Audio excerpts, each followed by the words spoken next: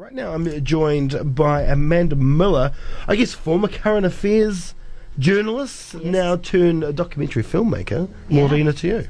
Morena. How are we today? Oh, well, I'm in my old hometown. I Yes. feel really comfortable. It's such a beautiful city, and it's not bad in terms of Dunedin's weather, eh? It's kind of like... For this time of year. Yeah. We're doing all right. No, it feels good. The climate change is in full effect. Yeah, exactly. Exactly. I might have to move back. Yeah, well, back when you lived here, you would have walked here in the snow. Quite possibly, Jamie. Quite possibly. Yes, and it's also good for the students because, of course, their houses are full of holes and mould. So anything that's warm is going to be right for them. Right, we're here to talk about a film that you've done on your good friend, Celia Lashley. It's called Celia. Who was Celia? For those who don't know, who was Celia? Celia was an extraordinary woman who worked communication like no one else did. She was such a straight-up communicator. She was a social advocate. She was a storyteller. She was a crusader for the vulnerable. She was a game changer in her lifetime, and her world began in prisons she began as a probation officer, but she became New Zealand's first female prison officer to work in a male maximum prison environment, and she started to shake the trees from then on. Yeah, I mean, just going to that environment, I guess, when it hasn't been done before as a woman, and having those prisons not used to having a woman on the floor must have been quite intense. Well, she talked about that to me, but what she said, the issue wasn't the inmates, it was actually the male corrections Of course it officers. was. They completely alienated her. Mhm. They were deeply distrustful, and they worked their hardest to get her out. So, Yeah. but when people see Celia, they would understand she's a staunch, incredibly formidable woman, Yeah. and she wasn't budging. And yeah. It's sad to say that's still happening in certain areas of society. Oh yes. My partner has been training to become a carpenter and has been on sites, and it wasn't the greatest. Wow. But, that's Yeah. just how's it? It's just how it is at the moment, I guess. But yeah, that's the thing. She wanted to change the system, and I guess that's the system that needs to be changed. But she was looking at other things within the system. But I'm interested in the fact that she was part of that system, and where did she see? Where did she go from? This is the rules and regulations, and this is what I must do and implement. And to keep the public safe, to wait, this isn't working right. Something's broken here and needs to change. I think the point of revelation for her was when she was the manager of Christchurch Women's Prison in the late 90s. And what she could see there was that the system, as we call it, was treating female prisoners exactly the same as male prisoners. And she said, this is wrong, because these women are in fact the future of the next generation of criminals. And if we can get to those women and treat them differently, then we're going to change the outcomes for so many families in New Zealand and potentially create a better New Zealand. So she tried to change it from within, but became deeply frustrated with the restrictions, the attitude, and the impenetrability of the system. So she said, I'm getting out, and I've recognised it's better to work outside of the tent than be in it. So she believed in a strong matriarch in the family, right? Setting the rules and the boundaries. So her point, and obviously some people may know, and especially some of your audience, the younger ones, they may have been males. Their mothers may have been quoting Celia's book, He'll Be Okay, Growing Gorgeous Boys into Good Men. Mm-hmm. She believed that mothers were the power of the future. They were the ones that were going to change things, and her belief is that still, if we adopt the work that she wanted us to, that we can still change things by allowing women the opportunity, the power, the confidence and the support to make decisions, to say to that man who's beating her up, no, if you hit me again, you're out. Yeah. If you're dealing drugs at my table or making pee in my house, you're out. Because too many women who get into situations like that don't know the way out. And if we can help be less judgmental, more supportive and more aware of just what a lot of these women are living with, then we can help them change and potentially change the lives of many of the New Zealanders that otherwise would be inside those prisons that are already full. I mean, it's talked about a lot.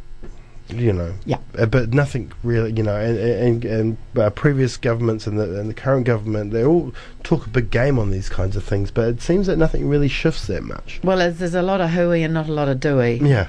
And right now there's the criminal justice summit going on in Wellington, and we tried desperately to get the Minister of Justice to come to the film, the premiere. We have had some ministers come along, but really what Celia's attitude was that do not rely on governments and do not rely on agencies. What we need is that the communities and the individuals to help to change things, because it hasn't worked so far and it's not likely to work in the future. And part of my regret and sadness is that if she was alive 3.5 years on today, she would be deeply heartbroken about how worse New Zealand has become in terms of the statistics. It's interesting you mentioned community and neighbours. The sense of community and the knowing of your neighbours has changed so much over the years. I don't know my neighbours anymore. We used to, growing up, I knew all my neighbours. And you knew the people next door, and you knew them quite well, but it seems like you don't really know them anymore, and that's kind of lost. Well, that is exactly what Celia's talking about. It's number one, in the film she talks about the power of listening and how that can change the lives of people. If you actually sit and listen to somebody, there's a tremendous amount of power that you give that person by allowing them to tell their story. Mm-hmm. And it's simple things like making yourself more accessible to the audience or the person you're with to try and help them. Yeah. So it isn't about closing off the valves. It isn't about being judgmental. It's about, you know, whether you're in the supermarket and you see a woman struggling with her kids or with paying her bill, why don't you perhaps help her with the kids, the baby, or maybe help her pay a bill. Yeah. You know, this is the stuff that we need to open our eyes, open our minds and open our hearts to what's going on around us, rather than expecting someone else to change or fix the problem. Mm-hmm. And that lies at the heart of communities. I wish some people would help me with my kids sometimes at the supermarket, I swear. Yeah, right. Well, you know, hey, they might see you, because it isn't just about women either. It's about, you know, men, and that's one of the things that Celia is really strong on in the film, is she talks about how we women need to value the gems that are the men that are in our life. We've rendered a lot of men powerless by not only telling them what to do, but how to do it. So she's saying, for goodness sake, women, learn to laugh, learn to smile, learn to go with your man, and this isn't just boys, but actually make it easier for relationships. Be a whole lot more constructive. She asked when you were going to work on a series with her, and then of course the diagnosis came through of pancreatic cancer, and so she asked you to make this film. I mean, she must have been a huge responsibility, because you've been working with her for many years, 15 odd years up to that point, beginning with some work you did for, I think at the time was it 2020, and then you eventually went on to doing more interviews with 60 Minutes. You know, so I mean, to continue working with her, you must have seen her power, you must have seen value in what she was saying. She must have become quite an important person to you, and her work must have been quite important to you. So then to take on the responsibility of making this documentary and knowing it's going to come out after her passing, that's just absolutely massive. So, well, kudos to you first off. But how was it approaching this project, knowing, one, that, you know, it's important to get her story and her work out again, but two, knowing that she wasn't going to be around to see it and she wasn't going to be here when it was released? Wow, that's epic research, Jamie. Big ups to you. That's cool. Thanks. So yeah, I met Celia back in 2001, and just to give a bit of context, this woman really nailed it as far as I was concerned. When she opened her mouth, she had such power, and she was the consummate communicator, and I thought, my goodness, I'm going to follow you in your career. She was a bit like a drug. Once you got a bit of a taste of her, you thought, whoa, I'm addicted. So I always planned that I'd work with her once I left TV, and that's what I did. I said, look, you know, I'm happy to work with you, you know, no money, it's just I believe in your work. Yeah. So we were going to do these documentaries that we were going to run before last year's election about social issues in New Zealand. So when she asked me to do this documentary, once I knew she'd been diagnosed with terminal cancer, wow, yeah, that's a big ask. Yeah. And it was a big question, but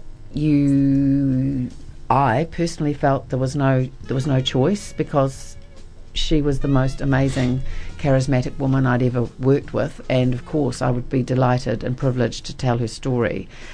But what was challenging for me along the way was staying true to the ethos of Celia. And when I went to the networks, the TV networks, and when I went to the Film Commission, they wanted a certain film or a program, and I wasn't prepared to compromise that. I thought, I have to do this in the way that Celia would be proud of whatever it is I'm going to produce. So that really guided me, and along the way I talk about it in the intro at the film and the Q&As and things, is that, you know, I'm not a religious person, but spiritually I believe she guided me. She's this awesome woman, and I could tell, and just little signs told me when I was either going on the right or the wrong track. And in the end, I believe what we've done truly does honour her work and her vision and her life. Yeah, that's beautiful. So where to from here then? You know, because the film is out and you're coming to the end of your tour of the film, but the film's going to go further, of course, on than this. But what about her work, and will you remain a part of it? That's a really big question, Jamie. My job was to make the film. Yeah. And I want to do whatever I can to get that film to the places it needs to go. And I know now that we've had all these sold out screenings and extended seasons within the film festival, I know there's a real appetite.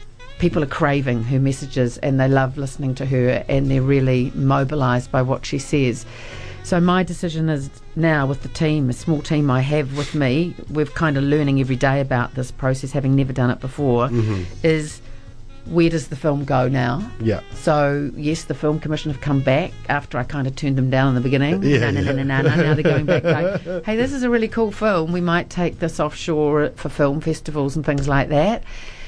But also we need to think about, is there an opportunity for general release?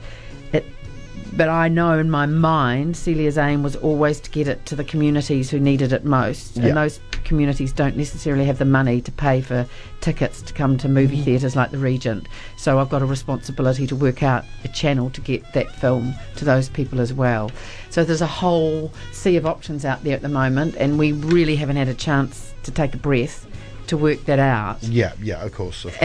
And at the same time, what's happening is that her daughter has set up a website called Celia's Army, and she's got some initiatives on that website for some projects that are going on, if people are interested and want to see what is doing and that happening in that level, then we welcome them to come to the website and see what they can do. And the other thing is, we have a Facebook page, Celia Movie, which we'd love people to join, just to get a bit of an update on where the film's going, what people are saying about it, and next steps. That's the plan. So it's a pretty, what do we call it, abstract picture at the moment, and it's organic, because we never, while I knew the power of Celia's words and her messages, I guess I didn't really know how profound the impact was going to be and the response was going to be. So it's taken us by surprise, and we really didn't strategically have enough time. We only managed to sneak this film into the festival. So it's been right up to the minute, and that's why we kind of haven't had the next plan organised. So bear with us, folks. Yeah, brilliant. All right, so you had a screening last night. How did that go? Oh, really good. It's amazing. I mean, that is the biggest theatre we've played or screened in. I can't remember, 1,600 people. We didn't have 1,600 people there, but by all accounts, we don't have the full numbers, but apparently people said it's the biggest audience that the festival has had in Dunedin. And we know that, in fact, the film has become the biggest box office success of this year's festival. Oh, fantastic, fantastic. Yeah. Oh, that's marvellous, because there's been some big films. Yeah, There's I know. been some really big films. So to do that, that's amazing. Chuffed. Yeah. I better put that in context. I think the biggest local New Zealand film, because of course there are some monster international ones. Yes. Oh, well, see, I was only thinking of the local ones anyway. Oh, good on you. Yeah, I know. Because I know Maui's Hook did really well. Oh, it's a beautiful film. Yeah, it's amazing. So no. And so there's one more screening today down here. It is like kind of an hour and a half away at 11 o'clock. So if anybody's keen for some really provocative messages and kind of to be moved, to be propelled into the next generation, because I guess if I could say that what has really uplifted me is seeing how the new generation sees this film and sees Celia, because obviously a lot of the people that come to this film have known about her for decades, because she's been in our lives publicly since the 90s. But what I've loved with this film is, like, my son and my daughter come and their friends, and then seeing a whole wave of 20s, 30s-year-olds coming and going, oh my God, I did not know this woman. She is awesome. This is just like brilliant. So that's really been powerful for me, because then it's about carrying on some of that work, and people are saying, I want to get involved. What can I do? How can I do it? And the people you really want to get anyway, because you want to start the cycle, right, of this, with of her work and what she wanted to see within Aotearoa. Like, you've got to start with the people that are going to start having the next generation of children. Absolutely, because one of the parts of the film is that we feature a young woman who had a really terrible upbringing. You know, her life is, she said that the film has been one of the most momentous things in her life, and now what she's going to do is go and talk to prisoners, talk to people, and that's the generation. You know, she's a young woman with a young family. It's not about people over a certain age. I mean, we can be useful as well. Yeah, of course. But you know, you need to speak to your group, speak to your right audience, and that's what I'm hoping will happen with this. Fantastic. Hey, well, thank you so much for coming in this morning. It's been a pleasure. Oh, it's been lovely to be here, Jamie. Yeah, it's been lovely to meet you. Yes, and to meet you too. I've been watching you on the screen for years. So thank you so much. All right, so 11:15 today, the Regent Theatre tickets are available online. Go to the New Zealand International Film Festival website. You know where it is. Are we doing a Q&A after this one today, or? Yes, I am. Last Q&A, and then I'm back to Wellington. But I just wanted to remind people, if anybody does miss it, they can hike off down the highway to Gore on Thursday, where it's playing at 6 p.m. Or Timaru. My parents' family. I used to spend a lot of time in Timaru too, so that's all part of the world. But yeah, it's trekking around the country to all the provinces.